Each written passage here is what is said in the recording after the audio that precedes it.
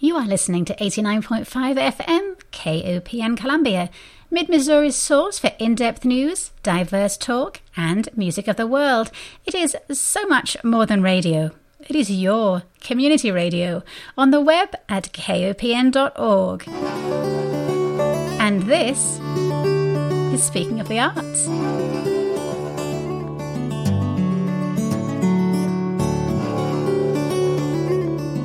Good morning and welcome to Speaking of the Arts, Mid-Missouri's only in-depth weekly art show. My name is Diana Moxon and I am so delighted that you are listening today.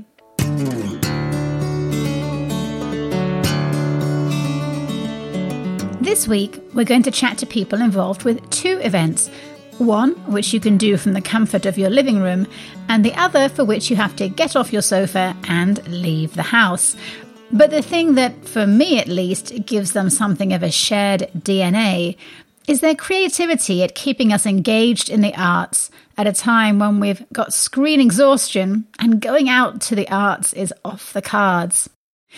I know I've said this numerous times over the past few months, but the tangential thinking that is going on in the arts right now to find ways to entice and entertain us is nothing short of brilliant. When your raison d'etre is to get people off their couches and through your doors, and where without those butts on seats, you don't make any money, the situation we all now find ourselves in is dire. We are all spending more time digitally engaged than ever before, apparently 476 minutes per day, which is just shy of 8 hours a day, according to data collected on May the 1st this year. So getting us to spend even more time online, being actively engaged with the arts, is in many ways extra tough. Which is why I take my hat off to Talking Horse Productions' fabulous original monologue contest that kicked off this week and which runs through the end of September. But more on that in my first chat today with the Talking Horse Productions artistic director, Adam Bretsky. Meanwhile, over at Mizzou, their Artist-in-Residence program has taken up the mantle of getting us out of the house safely with a new projected poetry exhibit which starts next week and illuminates the work of 5 poets and the art of 1 graphic designer on various buildings all around campus. And on today's show, we have the project coordinators, one of the poets, and the graphic designer, all dropping into my virtual studio for a chat. So, let's head out. First stop today is Talking Horse Productions and Adam Bretsky. Good morning, Adam. Good morning. It is a delight to be chatting with you again. I was going to say that it's been months since I last talked to you, but then I looked it up, and in fact, it is only 7 weeks. But judging by what we're going to talk about today, I'm guessing there has not been much downtime as you prepared for a month-long original monologue contest, which started earlier this week.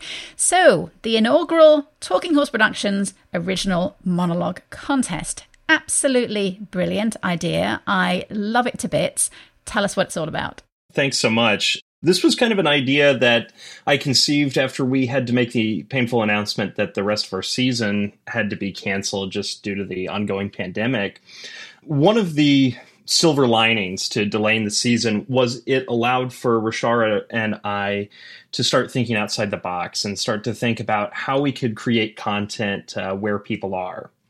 And so the idea that I came up with was that we could solicit brand new monologues from writers that are likely out of work and give them to our actors here in town and all around the nation who are also probably looking for some creative projects to do, record them and then post them 1 a day for the month and allow people to donate through those based on a $1 is 1 vote.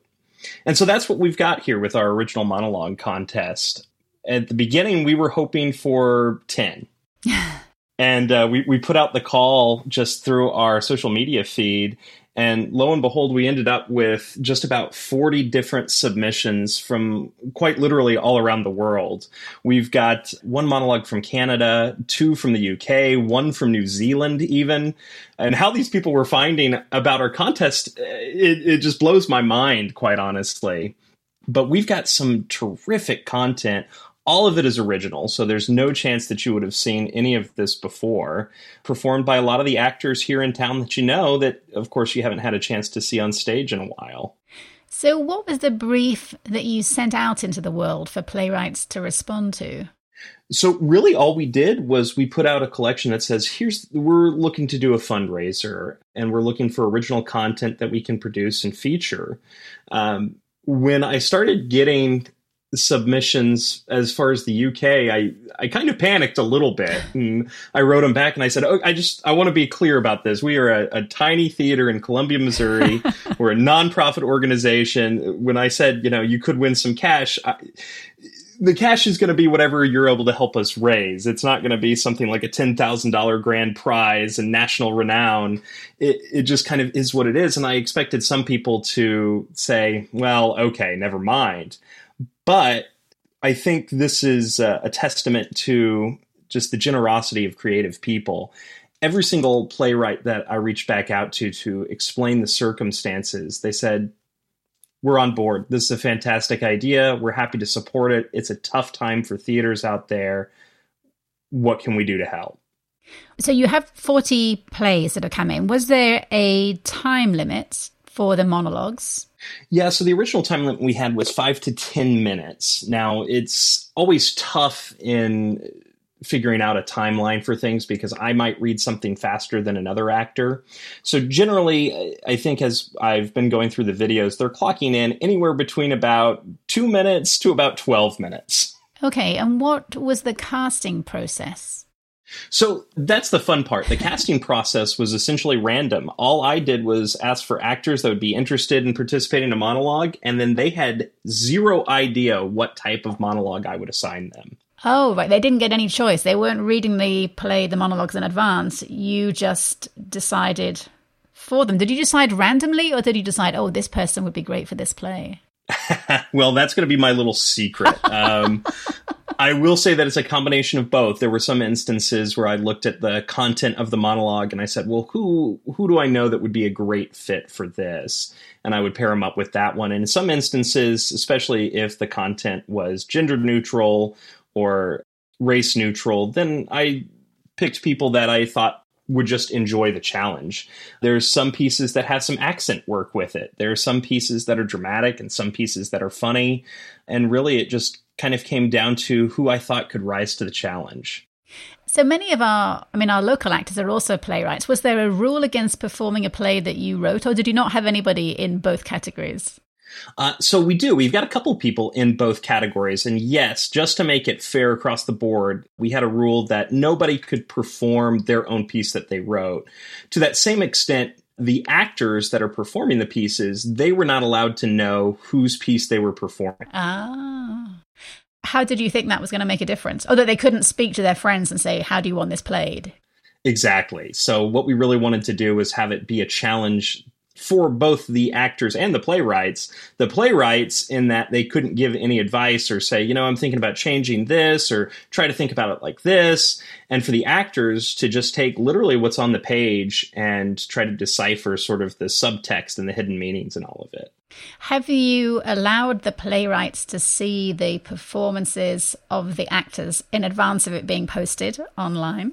No, so that's part of the fun, is that they get to see it for the first time, and a lot of them are seeing the monologue performed for the very first time at all. Right, because they're all brand new works and haven't been right. performed before. So obviously, as the title of the project indicates, these are monologues, so there's only one person appearing.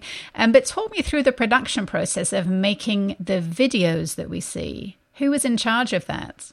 So really, we left the actors in charge of filming themselves. Now, some people have different comfort levels, especially when it comes to the current state of the pandemic. Some actors had no problem coming in and recording it at the theater. Some actors said, I really would feel more comfortable just filming it myself. And so we allowed for that flexibility. some actors you'll see that are just on the Talking Horse stage in front of the black curtain. And then some actors have gone above and beyond and figured out a costume and a whole set within their house. Wow. Okay. And so it just started this week. So there's only been a handful that have been going up already. And so every day through September, you have at least one performance going up. But some days you have two. Is there any particular reason? Are the days that have two plays, are the plays linked in some way? No, they're not. So the order was randomized just based on how many submissions we got and then spacing them out. So you'll notice that the days that we have two are the first day of the month, the last day of the month, and then Sundays.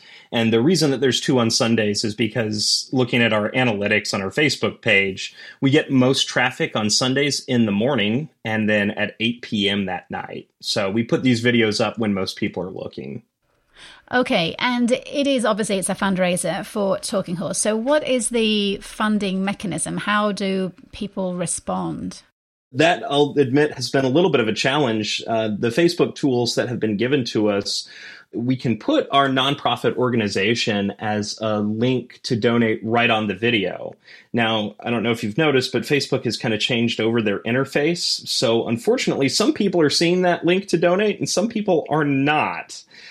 So the way that we've worked around that is we've also included a link to donate to the theater through PayPal. So folks, if they really like a monologue and they want to cast their votes for that, they can donate through PayPal and just leave a note for which monologue it's for. As I mentioned before, the way it works is essentially $1 is one vote. At the end of the month, after all the videos have premiered, the last one right now is scheduled for September 30th at 8 p.m. We'll do about a 48-hour period where people can go back through, find their favorite monologue and donate their big bucks to that one. And then after that 48 hours, we will declare a winner. And then the winner will actually get to keep all the money they raise. So let's say a video raises $200 for the theater. We'll split that evenly between the actor and the writer. So each of them will get $100. And that's great for them because it's a little bit of prize money. It's especially great for the theater because all the other videos we get to keep the money for and develop more into our 2021 season and hopefully develop more projects like this. Do you have a sense of how much you're hoping to raise through this? You know, being that this is the first year, it's really hard to say. I'd love to shoot for the upper thousands to kind of help pull us through because we haven't had a ton in the way of operating income in the last month. Right. Okay, so either through PayPal, can you go to your website and also donate that way? You can donate to the website. It'll take you that same PayPal link. So if you just want to eliminate the step, you can go right through the link on the page. Okay, on the Facebook page. And all the videos are available on Facebook. Are they also available on YouTube if anyone's not on Facebook? So they're not currently right now, just with the author's permission. We only have the permission to put it up on Facebook, but that's hopefully something we'll be able to do in the future. Perfect. Well, I love it. I think it's such a creative and fantastic idea. And I have been almost had my alarm on my phone ready to go, okay, the next one's up and I can go and watch it. It's just so exciting to see people that I haven't seen for so long and all these new works. And you don't know what it's going to be like. Each time you see it, it's completely different and new. So fantastic idea. Congratulations on really coming up with something brilliant, Adam. Thanks so much, Diana. We'll chat again soon and you can let us know next time how it all went. I sure will. Thank you. And from Monologues, courtesy of Talking Horse Productions, our next stop is to chat with Marie Hunter and Katie Harris, the two coordinators of a new project that will light up walls across the University of Missouri's campus. Good morning, Marie Hunter and Katie Harris. Good morning. Good morning. Well, first of all, thank you so much for taking time to chat about a new projected exhibit which opens across the University of Missouri's campus next week called In Focus Poetry, and which is part of an ongoing cross-discipline artist in residence program. So before we get into the specifics of the upcoming exhibit, I don't know how much people know about the artist in residence program. So let's start there. Marie, tell us what inspired the artist in residence program. Well, we're just a little over a year old now in terms of when we first launched. And while people may not associate it directly with the Artist in Residence program, they may remember the fun chalk murals that were on campus last September that were the trompe-l'oeil murals. That's French for trick of the eye, that were really popular. That was our launch of the program, just to draw attention to the fact and raise awareness that the university has an artist in residence program. The planning for the program goes back from that about a year, when then Chancellor Alexander Cartwright introduced the idea and provided some dollars to seed it. He was inspired by a similar program that he had witnessed success with when he was at SUNY in New York, and brought the idea with him to MU. He, of course, has since left and gone on to another job, and the determination was made by President Choi to continue the program. And why did the Chancellor feel it was necessary? I mean, we live in a town which, okay, maybe not right now, but under normal circumstances, is awash with art. I mean, as an arts organizer, it always felt impossible to find a night when there wasn't something else competing with my event. So what gap does the Artist in Residence program fill in Columbia? Well, I think obviously the main focus is campus. And I think that you could say the same thing about campus that you just said about Columbia as a community, in that there's really vibrant arts happenings on campus between the Department of Theater, the School of Music, the Museum of Art and Archaeology, the School of Visual Studies, and the Bingham Gallery. So there's already a ton of art that's being made and presented. But the idea behind the Artist in Residence program was to, first of all, bring all of those, we call them principals, and also the Department of English is involved. So to bring all of them together as we plan programming. But chiefly, this is not just art for art's sake, which I am a huge fan of, so that's not a criticism. But this program really aims to make the cross-discipline connections and bring art out from those discipline areas and find ways to connect with other areas that are not the arts, so that there's obviously just frankly more art happening for more people. And and going back to the chalk murals that I mentioned, that was one of the reasons we chose to launch the program the way we did, that we wanted to do it in the everyday environment or experience where people could just walk by and see it and enjoy it. We didn't want to launch the program in a traditional arts setting where you admittedly get people, mostly the audience members are already self-identifying as art interested or art supporting. And so, once again, the idea of making connections with lots of disciplines that are outside of the arts, and therefore providing more art, and also emphasizing that creativity is not just a desired trait in the arts, that it is something that is important in, well, really every career, and, making that connection back to the arts.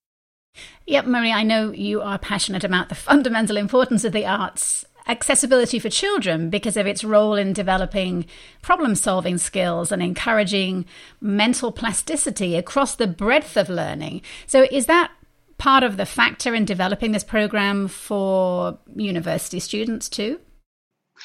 I think definitely, and we must, you and I have talked about this before, we must get away from just talking about the arts. Once again, it sounds like I'm being critical of art for art's sake, which I'm not, because we need people just to love and support the arts and just purely want and do and see and listen and consume art.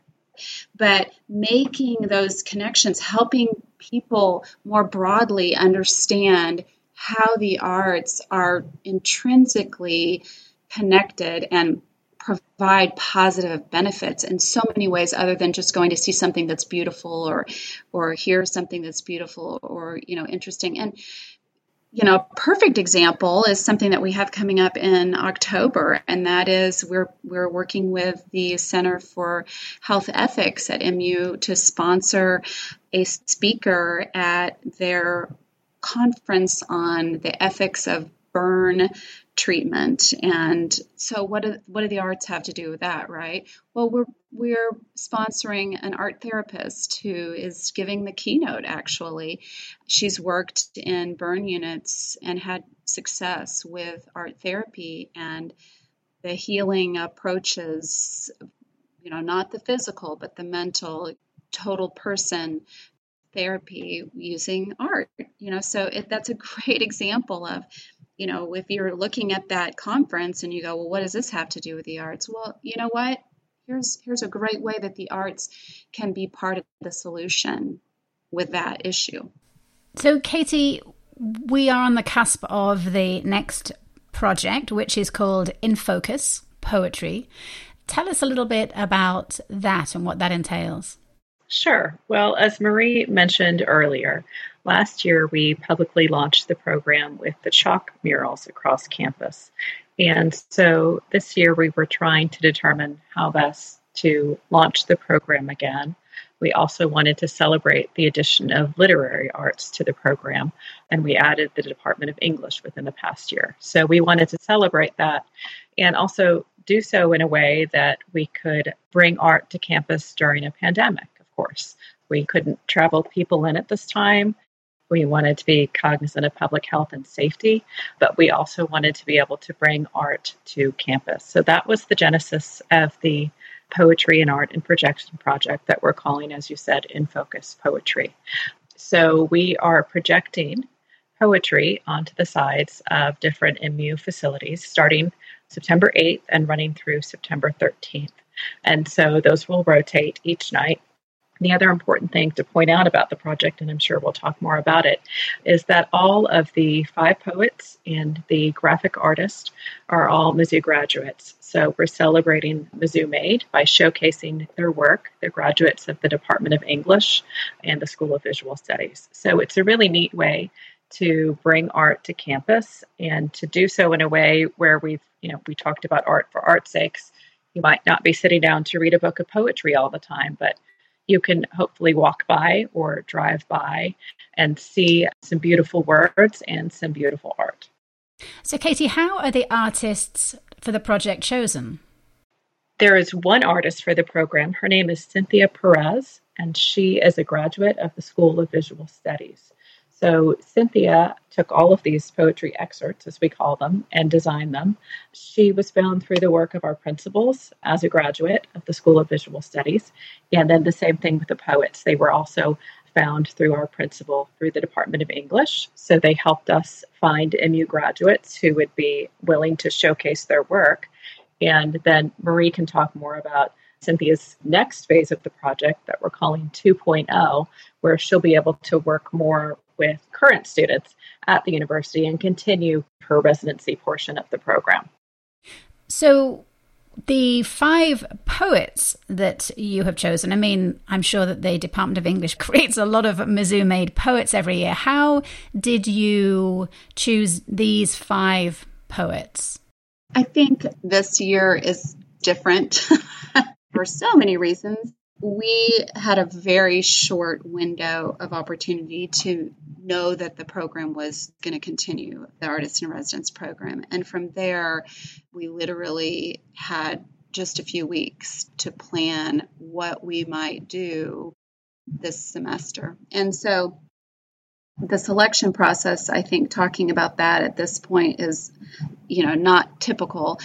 Although I think if we didn't have a pandemic, we might be saying the same thing to you, and that is we are in what we're calling the emerging portion of this program. I expect that at some point we will get to some projects where we do issue calls for qualifications, but we're not to that point, and we knew in the planning process that we were not going to be at that point yet in terms of being able to manage that kind of process.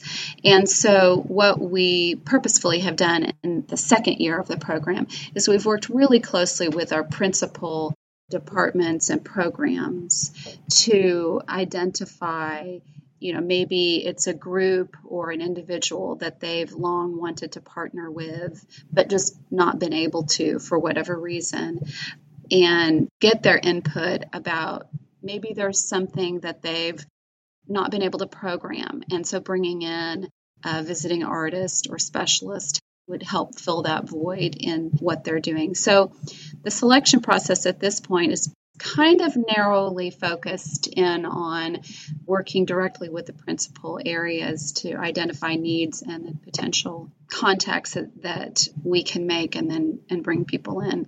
And in the case of the poets and the visual artists, we worked directly with those departmental principals to quickly, because we were on such a short turnaround, identify individuals that we could work with over the summer and get the project done. So you have the 5 poets that you have whose work will be represented and projected onto the walls. How did you choose the works that are going to be projected? Was there an overall theme that you wanted with the projected works? No, there wasn't an overall theme. And the other thing to point out is these are not new works. These are existing works from the poets.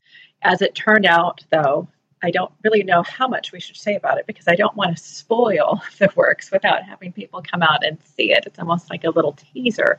But we have 3 different locations: Jesse Hall, the Agricultural Building, and the new Singfield Music Center. One of the things in choosing the locations to project onto also became a little bit more complicated than we thought as we drove and toured and walked around campus, because we needed buildings that had a good vantage point, that didn't have trees. And there are thankfully a lot of trees on campus. So buildings that were accessible and that we could get to and that had good, clear, clean walls. So that's how we narrowed it down to those 3: Jesse, Agriculture, and Singfield. So as the project came together and as we got the poetry excerpts, then we determined which was going to go on to each building. So the ones that are going to be on the Agriculture Building have more of a nature type focus. The excerpts that are at Jesse and then closing at Singfield are sort of our opener and our closer and kind of have a theme that way. So that's really kind of how it all came about in terms of theme, though we didn't specifically ask for poems with a certain topic. We left that up to the particular poets who submitted their work. And the works that are on the website, are those the works that will be projected? Correct. Okay. So they're very different in length. I mean, you have Jennifer Maritza Macaulay's is quite short, other ones are super long. Those are the complete poems. So we knew for readability we needed to excerpt them. So I'm glad you brought that up though, Diana, because we do want people to go to the website and read the full poems. But in order to really have an effective design, we are projecting very short excerpts from each poem. So again, I hope that we can share with your listeners the website so that they'll go and read the long versions or the full versions. And we also have, as part of the projection, the AIR website so that people can jot that down and go and read about the poets. The poets are all identified as part of the designs. And then the website is listed so people can go out to the website. And give us the website address. It's air.missouri.edu. So air.missouri.edu. Perfect. I'm going to jump in. Our hashtag is Mizzou Air, all caps, lowercase Mizzou, capital Air. And both that hashtag and the website, as Marie said, will be on each projected image. So you can go to the website later and read the full poems, or if you're walking by and you want to snap a picture, then you can keep that on your phone and go back and visit it later. And I guess this is a pretty obvious question, but these are only on display at nighttime, right? It's an obvious question, but a very, very good question. They will be up from 8 to 10 p.m. each night from September 8th through 13th. Yes, it was obviously going to be better if it was dark. And so that's why they're starting at 8 p.m. And then the work of Cynthia Perez, who is the graphic designer, what brief did you give to her? Is it she has a kind of free rein to interpret the poet's work, or is she framing them in a certain way? Well, they're all very unique designs. So the similarities are that they all have words in them and quote marks. And she ended up using a similar color scheme for all of them. So they are related in that way. But we really left it to her to interpret the excerpts. And then there's a standard design that's paired with each projection that she also created that credits the poet. So, but we gave her full license to come up with a draft. And really in the fine tunings, there's really been very little fine tuning that's occurred, just really some readability issues. And, going back to you were asking about the long version versus the excerpt, we knew, for this to be effective, they need to be pretty bold and big designs so that as you walk by or drive by, you can get that morsel. If it were the long version of the poem, people would have to stand for a while to read them, and that becomes a safety issue. We didn't want to do anything that would cause people to congregate and have to wait to, watch something in a loop or read a long version. So it was a pairing of readability and, making sure that these were planned so that we were thoughtful of safety issues. So in this particular project, the In Focus project, Cynthia Perez is the artist who will be the one who is in residence, and she will work with students for this semester, or what is her role as the artist in residence? Right. So this, when we initially worked through our plans for this, it was just the projection project that we were going to be doing with her. And very recently, there was some interest in expanding a current effort on campus called Tigers Helping Tigers. And the idea came about that maybe our program could help with that. And so the obvious thing for us, as Katie and I talked about this, was expanding or continuing on what Cynthia is doing and having her work with students. And so that's what we're working on right now. She's going to, in the first part of the semester, work with some students who are in the School of Visual Studies, working in graphic design classes. And the assignment is going to basically replicate what she's done with us these past several months, where they'll be designing using some select messaging, and they'll design images that then will be projected later in the semester. So it was a quick turnaround for us, which is why we thought, well, let's just extend what we're doing here with this projection project, but involve students in the design process. And so Cynthia is working on the assignment, and she'll work directly with the students. We're still working on the details, if it will be a combination of in-person and virtual, and then it will culminate with projecting those designs, student-made designs. It sounds a little bit like the interpretation show we used to do at the Art League, where we had artists and writers working together to work on each other's work. Katie, before we close, just give us the dates again and tell us where people can see this. Sure. So the project begins September 8th, and that first projection will be at Jesse Hall on the east side. So back in the days when we were still going to performances, if you remember the theater, it's on that east side. Then the project runs through September 13th, nightly from 8 to 10 p.m. So it's a round-robin approach. So September 8th will be at Jesse. September 9th will be at the Agriculture Building on the west side. September 10th will be at the Singfield Music Center on the southwest side. And then we go back to Jesse Agriculture, and we close again at Singfield on September 13th. We really don't know what's going to happen if we have weather like rain. So that is sort of one asterisk on this, that if we have a bad weather night, we will have to likely adjust our schedule. Okay, well, we are out of time, but thank you so much, Marie Hunter and Katie Harris. Thank you for bringing us up to date on the University of Missouri's Artist in Residence program. And I know you have other exciting things coming up, assuming that we have a semester. So let's check back in again later on and see what else you have coming up. Thank you. Bye-bye. So the person charged with creating the graphic design for all the poems is Mizzou graduate Cynthia Perez. So I thought I'd invite her by the virtual studio to tell us more about her side of the project. And of course, I couldn't resist getting her take on an issue that all graphic designers have a very firm opinion on. Good morning, Cynthia, and welcome to Speaking of the Arts. Thank you so much. Good morning. Now, you are the graphic designer for the upcoming In Focus Poetry Project and a member of #MizzouMade.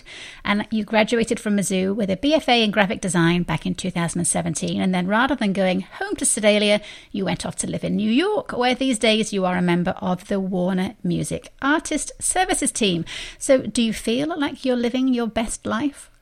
I really am. You know, if I could pick the ideal living situation, it would be this: living in the Midwest and then having the New York job. I have like the perfect balance right now. I know it's temporary and it's under really weird situational like circumstances, but I mean, I have my dog, I have a car, I don't have to, you know, be like a weightlifter every time I'm going to Whole Foods to get my groceries. So honestly, I am living my best life. Thank you.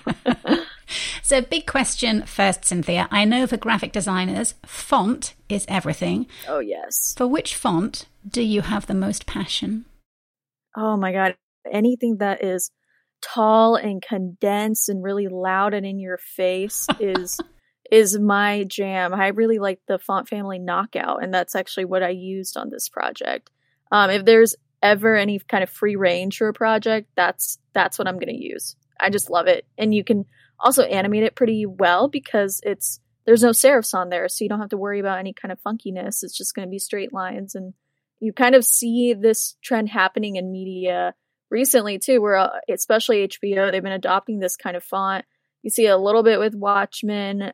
Even in the NBA, I've noticed it a little bit too. And the fun thing about these fonts is that you can kind of pepper them in anywhere, especially in places where you feel like you normally can't, which is kind of like with this project. You know, we have poetry, we have some really nice, delicate moments in the poems, but overall, I really wanted these graphics to be big, in your face, gritty, something that the kids could, you know, just like gravitate towards. And so any chance that I get really to use these fonts, I do. And I really wanted to use it in this project.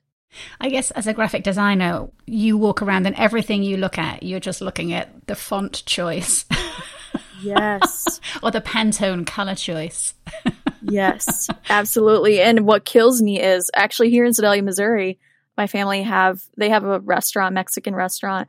And even sometimes whenever they just get some, you know, some signage from Bud Light or anywhere really, I'll just kind of nitpick it. I'm like, okay, this looks okay. All right, Mom, you guys did good. This one's good to go. And I just can't help it. I can't turn it off now.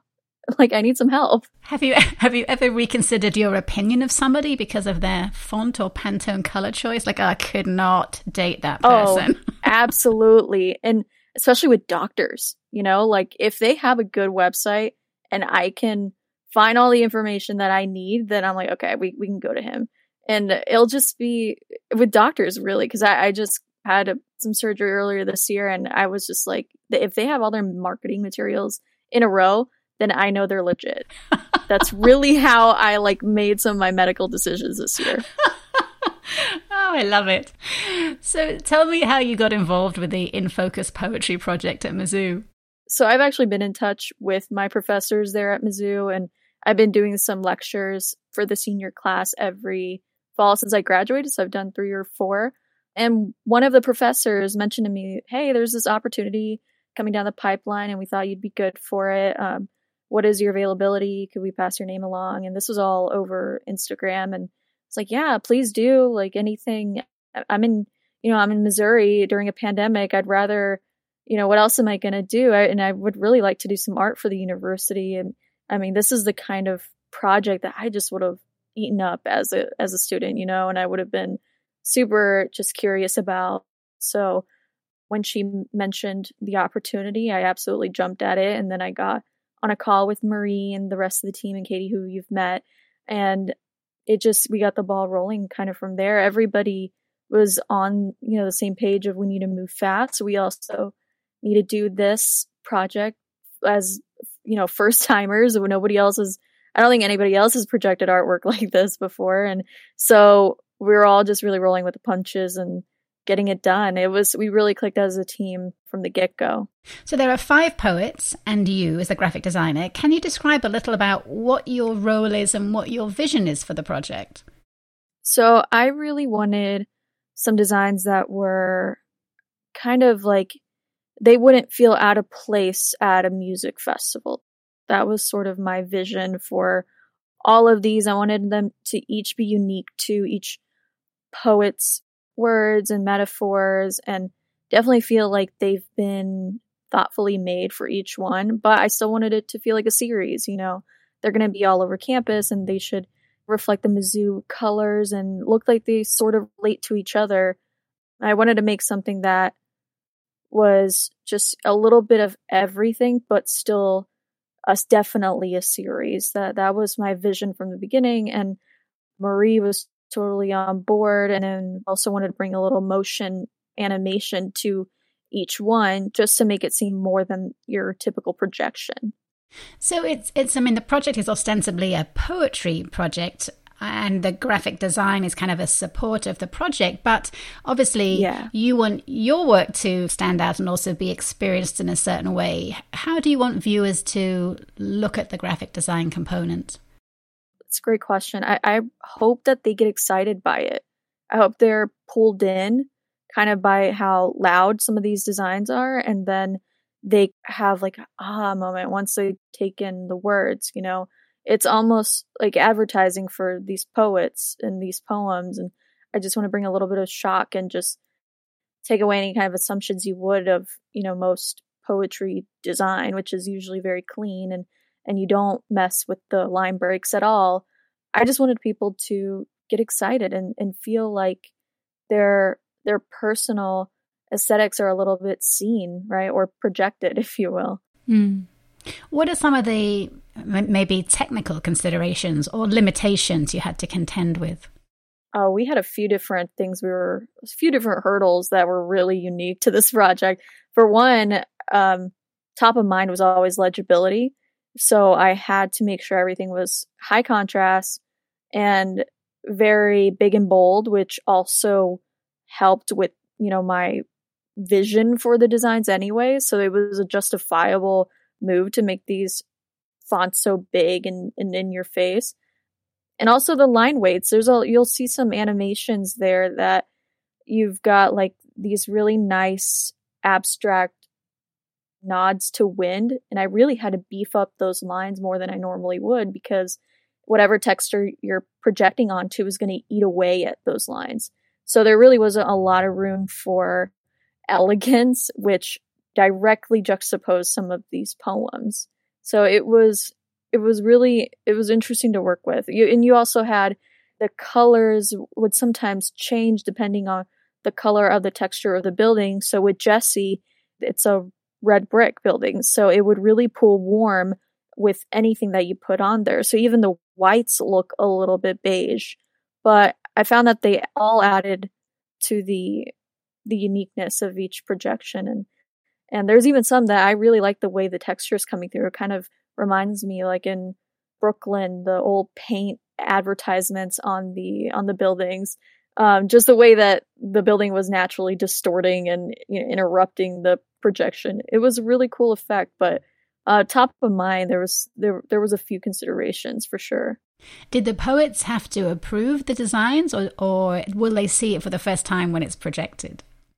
Many have already seen them as they've been a work in progress, and they did have, it was kind of like, if you see any red flags, if you have something that you're absolutely opposed to, please let us know. Otherwise, this is what we're going with. And to my relief, everybody was good with everything. They loved it, and I loved it. So it was just kind of a dream project in the sense of approvals, because it was more of like, you're an artist, I'm an artist, this is what I would like to do, but if you're not okay with it, we will definitely hear you, definitely change it, and they were fine with it. Are there any particular parts of the overall project that you particularly love, little parts of your design that you're extra proud of that we should look out for? Oh, yes. I'm like pulling it up. Oh my God. I was so excited about one, Rebel Language. There's a moment where it's rebel, the words rebel language draw in, and it has a very nostalgic sort of 80s vintage, kind of the style that I feel like a lot of the pop stars are roaming into right now with Dua Lipa and The Weeknd, where it's definitely modern with hints of that 80s glamour. And I feel like I've got a really subtle nod to that aesthetic in this design. And I just love the animation on Rebel Language. That's really, I think, my favorite part about all these is I designed them in, first and foremost, I'm thinking of these two-dimensionally, but then once I add the motions, it just kind of livens things up, and it adds like certain little characteristics to it. Same with, I believe it's Electric Company. Yes, Electric Company is a design that I also really liked, and it was actually one of the first few that I showed to Marie and the team. And you've got these like blinking eyeballs and some pupil movement, and it's really cool, very trippy, psychedelic, kind of MGMT-esque. And what my hope is that some kids will walk by and they'll be like, is that Sunflower looking at me? And they'll kind of do a double take. And then they'll be, oh, okay, it's just a loop. So those two were definitely my favorite just because they've got such a swagger to them, I think. And I think those two poems, the Rebel Ed Languages, Jennifer Maritza Macaulay, and then the Electric Company is the poem by Mark McKee. So they'll be up next week. Will you be here for the light turn on the first night? Oh yeah, I'll be there every single night. I love Columbia. I really don't need much of an excuse to go, and this is the perfect opportunity to go. Well, thank you so much, Cynthia. I'm looking forward to seeing your designs and how they play with the poetry. It's been a delight to chat with you. Thank you. Thank you so much. Have a good morning. Well, of course, we can't leave this project without chatting to at least one of the poets, and, as luck would have it, one of them, Mark McKee, is the managing editor of the Missouri Review and made time to chat. Good morning, Mark. Good morning, Diana. Thank you so much for chatting to me about your contributions to Mizzou's In Focus poetry project. So you are the author of 5 poetry collections, with your most recent one being Meta Make Believe, which came out last year, which feels like a century ago at this point. Plus, your poetry works get published by numerous online and print journals. And by day, you are the managing editor of the Missouri Review, which I guess means you spend your working days steeped in other people's literary visions. So my first question is, how often are you professionally jealous? Oh, what a wonderful and sharp first question to have. Professionally jealous. I think I would probably divide the jealousy into a kind of an artistic jealousy. I think professional jealousy is pettier, because it's true that among my other numerous duties as managing editor, one of the chiefest duties, of course, is to kind of read submissions to the magazine, often submissions that have gone through interns and perhaps our poetry editor first. And so the professional jealousy would go like, oh, this person is exactly where I envisioned me being, many years ago when I started my graduate career. And they're a professor. They're published in this lovely press that I've admired for so long. That happens fairly often, and often enough not to be much more than a momentary prick. Artistic jealousy is a bit more rare because, of course, the volume of submissions that we have means necessarily that like only a certain percentage will kind of like rise to the top of our concern. But when that happens, when the poets that I'm reading kind of like separate themselves out, and it's most exciting to us at the Missouri Review when we're reading people that we don't already know, we discover, it's one of our kind of like watchwords, is being able to discover the best writing that's being done now. And so when I get artistic jealousy from a poetic standpoint, And sometimes it's not just jealousy because of something that people are able to do with their art, but just something that I would never have even thought of. I would say I couldn't gauge it scientifically in terms of like frequency, but often enough that it's very rewarding to be reading all of the submissions that I do. Well, this is a strange time that we're living in, obviously, and times of turmoil and war and suffering have through the ages given rise to some of the most powerful and probably long-lived artworks across all the genres. So I'm wondering, as a teacher and a poet, is there a part of you that thinks that this chaos of now is a gift of opportunity to artists? I would hesitate to call the actual reality of what we're going through globally right now as a gift. But what I will say is that poetry and the literary arts are uniquely suited to addressing what's human about a moment like now. There's a reason I think that in chaos and that in tragedy, people turn to poetry and they turn to literature.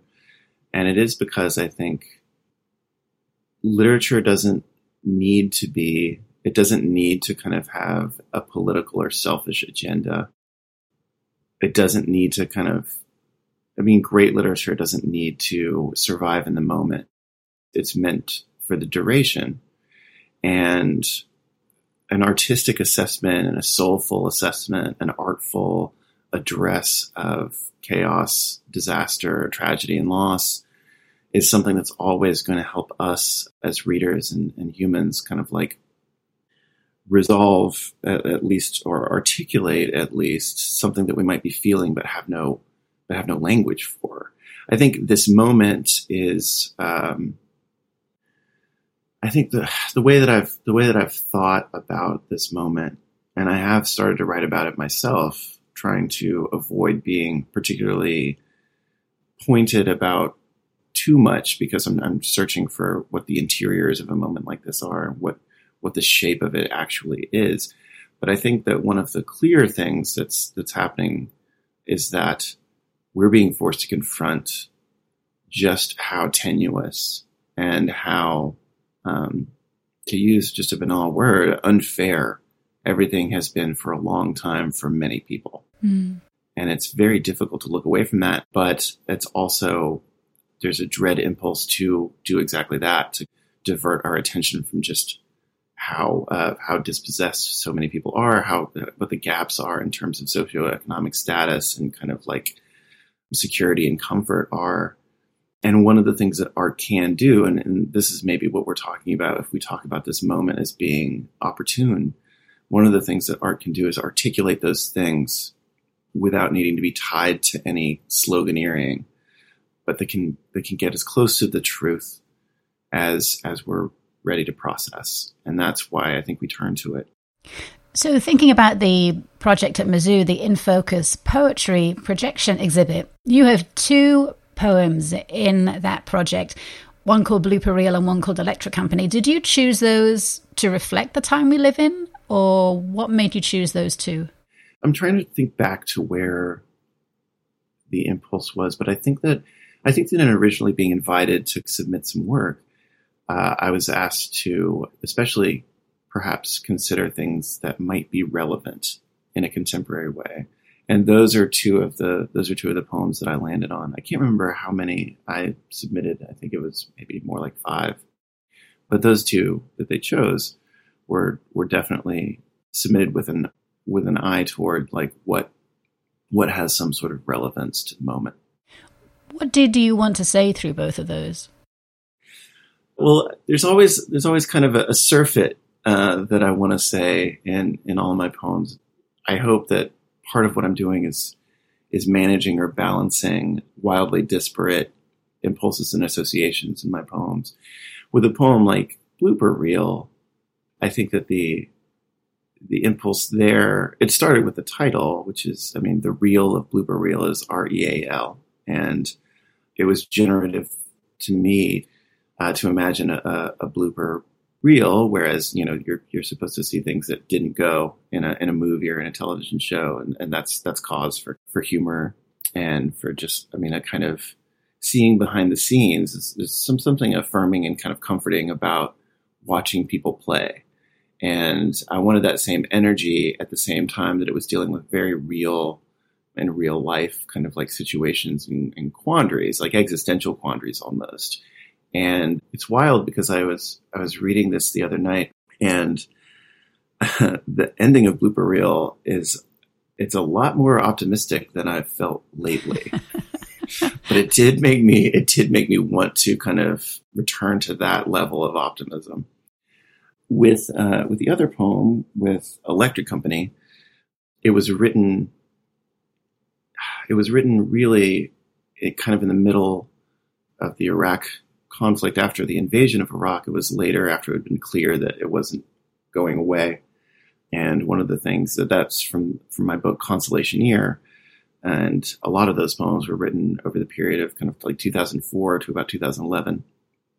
And there was a sense, and I think that part of this also came from reading an essay by George Saunders called The Braden Dead Megaphone, where he's talking about the difference between what's real and what you imagine to be real, and the amount of violence that you can do going into a place when there's a greater disparity of what's actually happening and what you think is happening, that equals the evil that you will wind up doing, right? And so he mentions that it was a failure on the part of journalists at the time to try to get us to imagine Iraq as being full of people rather than quote unquote enemies or, kind of terrorists or whatever. And that was happening with language a lot in the early aughts for me. It was just seeing a constant veil of division being kind of like drawn over what would be difficult to understand, but what I felt it was our moral imperative to understand. And in something like Electric Company, I'm trying to come to terms with and speak to strangers and embrace them. It's also a kind of like, it's also an optimistic move, I think, but I think it's a necessary one. And it's something that I hope my art is always after. Well, the projected pieces only show an excerpt from all of the poems, some of which are quite long, including yours. So there's only an excerpt up there from Blooper Reel and Electric Company. So I do hope that people will go to the Artist in Residence website and read the full works, as I can't imagine how they're going to sit in isolation from the words around them and the intent of each poem. And I would also like to thank you for the word decathect, which is in your Electric Company poem, and which means to withdraw one's feelings of attachment from a person or idea or thing. It's always good to acquire a new word when you read something. Well, you're certainly welcome. I owe that to another poet, Dean Young, who used it in combination with a poem of his that mentions Frankenstein and his monster. As opposed to cathect, which also exists. Yes. But I'm going to decathect from you now, and because we're at the end of our time. So. All right. Well, thank you very much. Thank you, Mark. Pleasure talking to you. Let's chat again soon. Okay.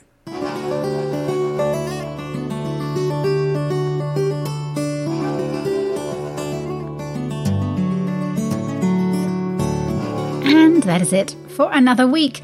We are so lucky to live in a community with so many artistic teams that are determined to keep our lives full of art, even when they don't get to see us. I know that we are missed.